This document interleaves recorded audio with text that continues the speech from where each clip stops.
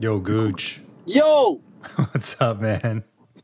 My apologies. I'm going to be driving and talking to you at the same time. That's cool. Yeah.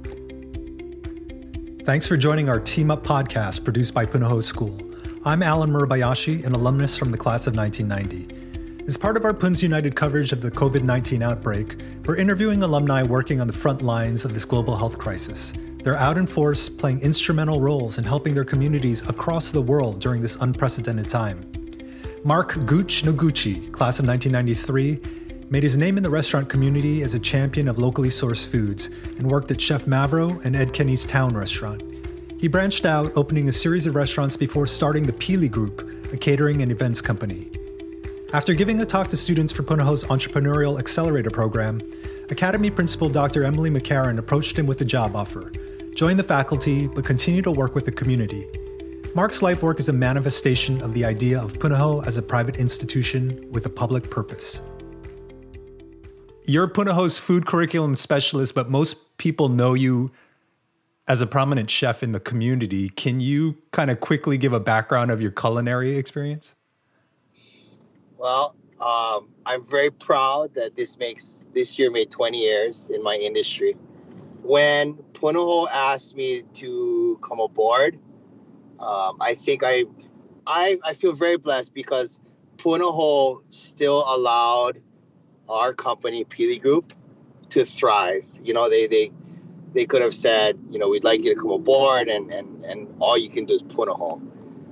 But in discussions with Punahou, I think a good deal of the community outreach that helps to facilitate the activities that we do at Punahou.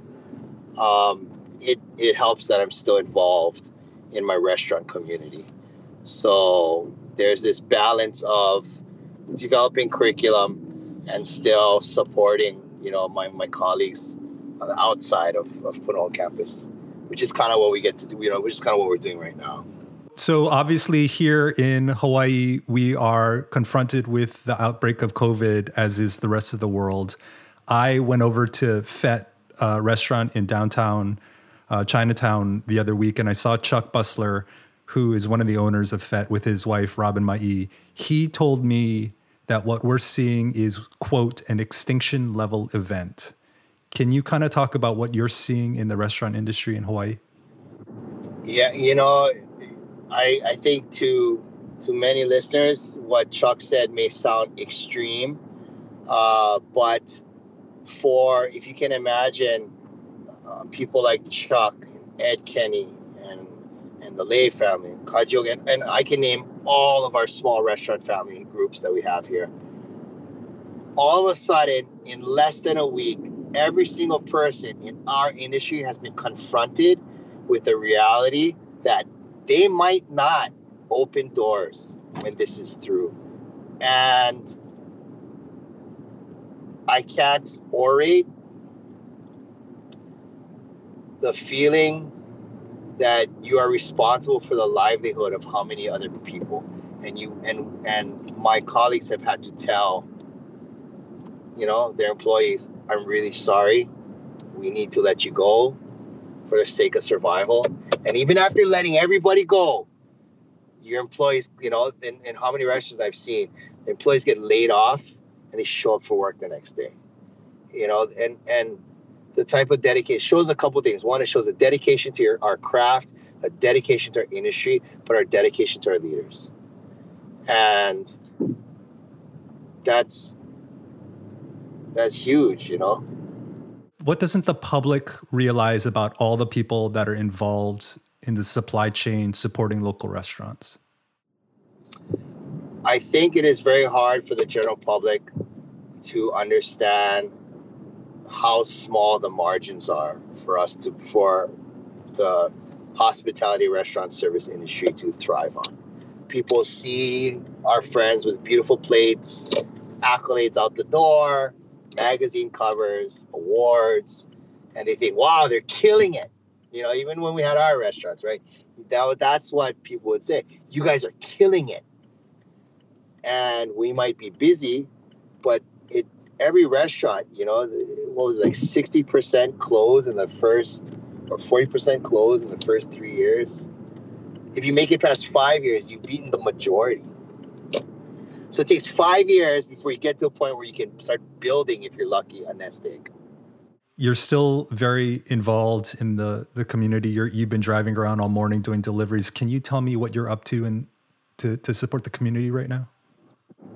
So the evening that we heard the news and realized that our education systems were going to be shut down and put on extended leave, I think that evening I was talking with my wife. I wonder how our public school kids are going to eat. Almost 1 in 5 children go to school hungry. And there's a lot of our keiki that depend on that public school lunch. Like, that's their only full meal of the day. That's the truth. I'd written a letter to Kuku Hawaii Foundation, and Jack and Kim responded back the next morning saying that, great, we had already gotten a few emails. And so a bunch of us started putting our heads together. And then we got on a call with state and city and county, and they were not yet ready to activate. But community groups had already started activating on their own. So what we figured was, why don't we leverage our network and our community and start to help those guys that are cooking already? And Alan, how you as a community leader yourself, how when there's like a big project, everybody needs something from you. And even though we feel obligated to try and satisfy all those needs at one time, sometimes the best use of our time is to like stay put and start connecting the dots. So that's what we did. And we were able to partner with Aloha Harvest, who is the state's largest, I guess, food rescue company. They have this incredible network of restaurants and outlets that will call them at the end of the day when they have extra food. They'll pick it up and then they distribute it to different shelters around Oahu. So we partnered with them, Pacific Gateway Center, which is an incubator. It's a kitchen incubator. And we started to intake all the food and ingredients from restaurants and hotels that were, closing their doors or really, paring down. And then from there, we take a pallet of eggs and break it down into, 4 deliveries or 5 deliveries for groups that are cooking already. So this morning, all the driving around is because our trucks, the Aloha Harvest trucks right now are busy. So there's a couple different loads that I'm just helping out with that need to be picked up. So that's why communities are activating at this grassroots level, And even I had gotten a call from someone asking, hey, how can we as a state move quicker? And it was like, you got to trust your community. Like, they're doing it. They know how to do it. Haki Pu'u and Ko'ola Poko, like, they have been feeding their community through crises for years, but we need to trust our community. They're already doing it. There are obviously a lot of people who are working from home, a lot of people seeing the news and trying to figure out how can they help. How can the Punahou community help in this effort right now? Ways that people can help, at the Punahou community is we have a community from every sector in Hawaii. Health, medical, ranching, restaurant, etc., you name it, law. We formed a little website called chefhui.com,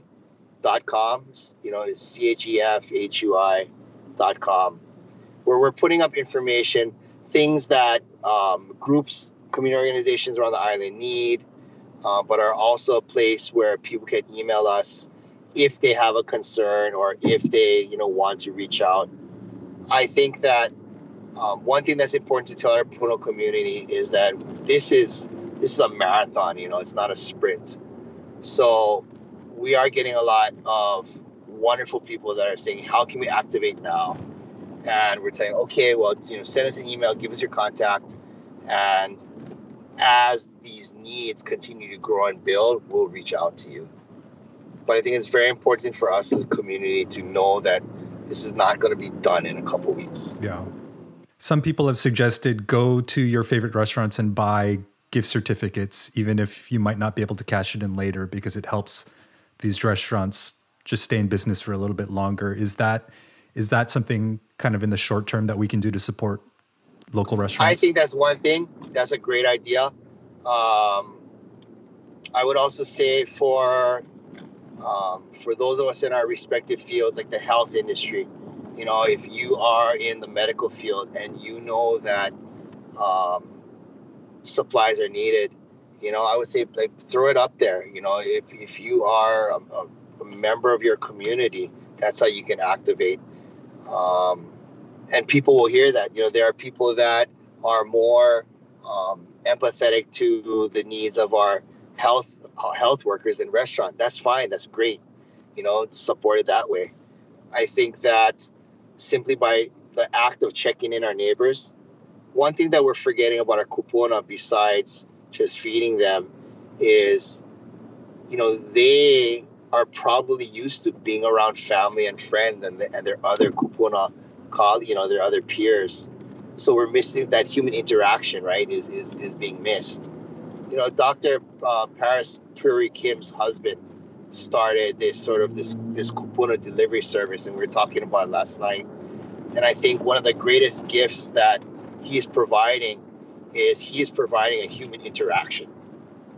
So as a community, guys, like, hey, go holler at your neighbor. You know, I mean, just ask your neighbor how you're doing, right? It's like that sense, because we're trying to still cultivate and hold sacred the honor of community, even though we're isolated.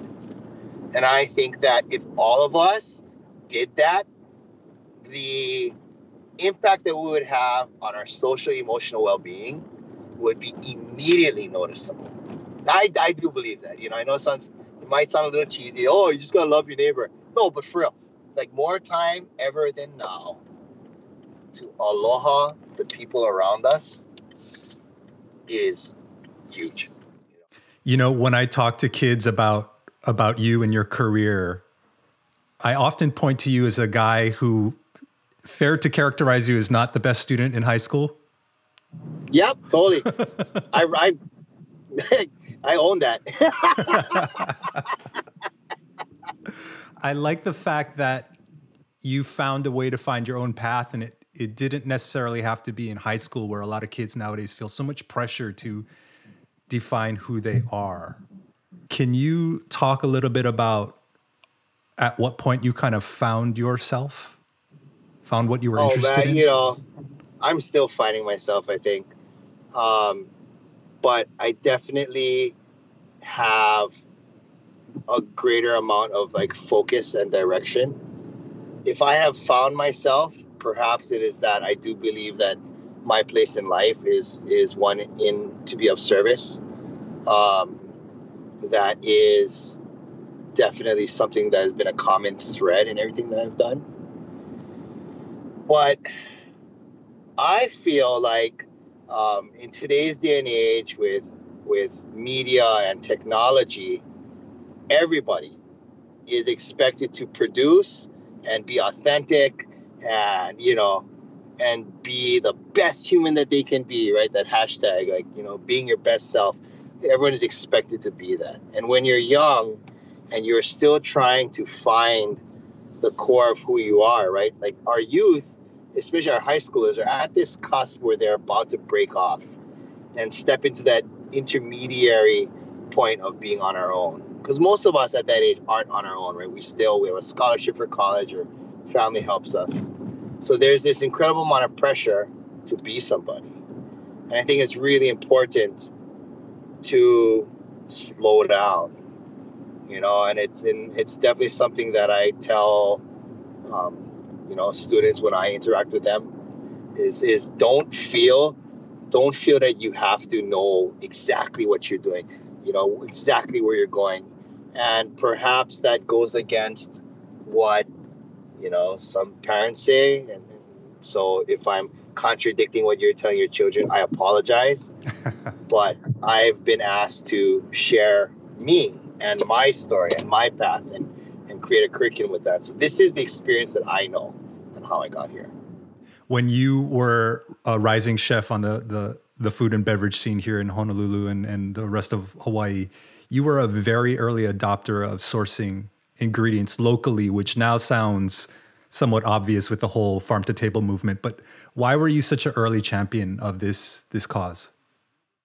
I feel that a lot of it has to do with my time with Halal Kekuhi. My time with halal and hula sort of gave me definition on things that I felt inside of myself. I was always drawn outside. I was always drawn to, our home. But I definitely did not know how to parlay that into a profession. Hula started to give some definition where, we learn the stories of where we came from. We learn the stories of the plants and the animals and the clouds and the rain around us. So that started to sort of clarify this love. And then in traveling around the world with hula, started to understand that food brings us together, and food brings us together in ways that are sometimes obvious, as in if it's your grandmother makes this amazing dish year after year. But it also translates into ways that are not so obvious. In other words, learning how to have respect in how we pick la'au for lei translated into this respect and reverence for the food that we grow here. And I didn't realize that until later.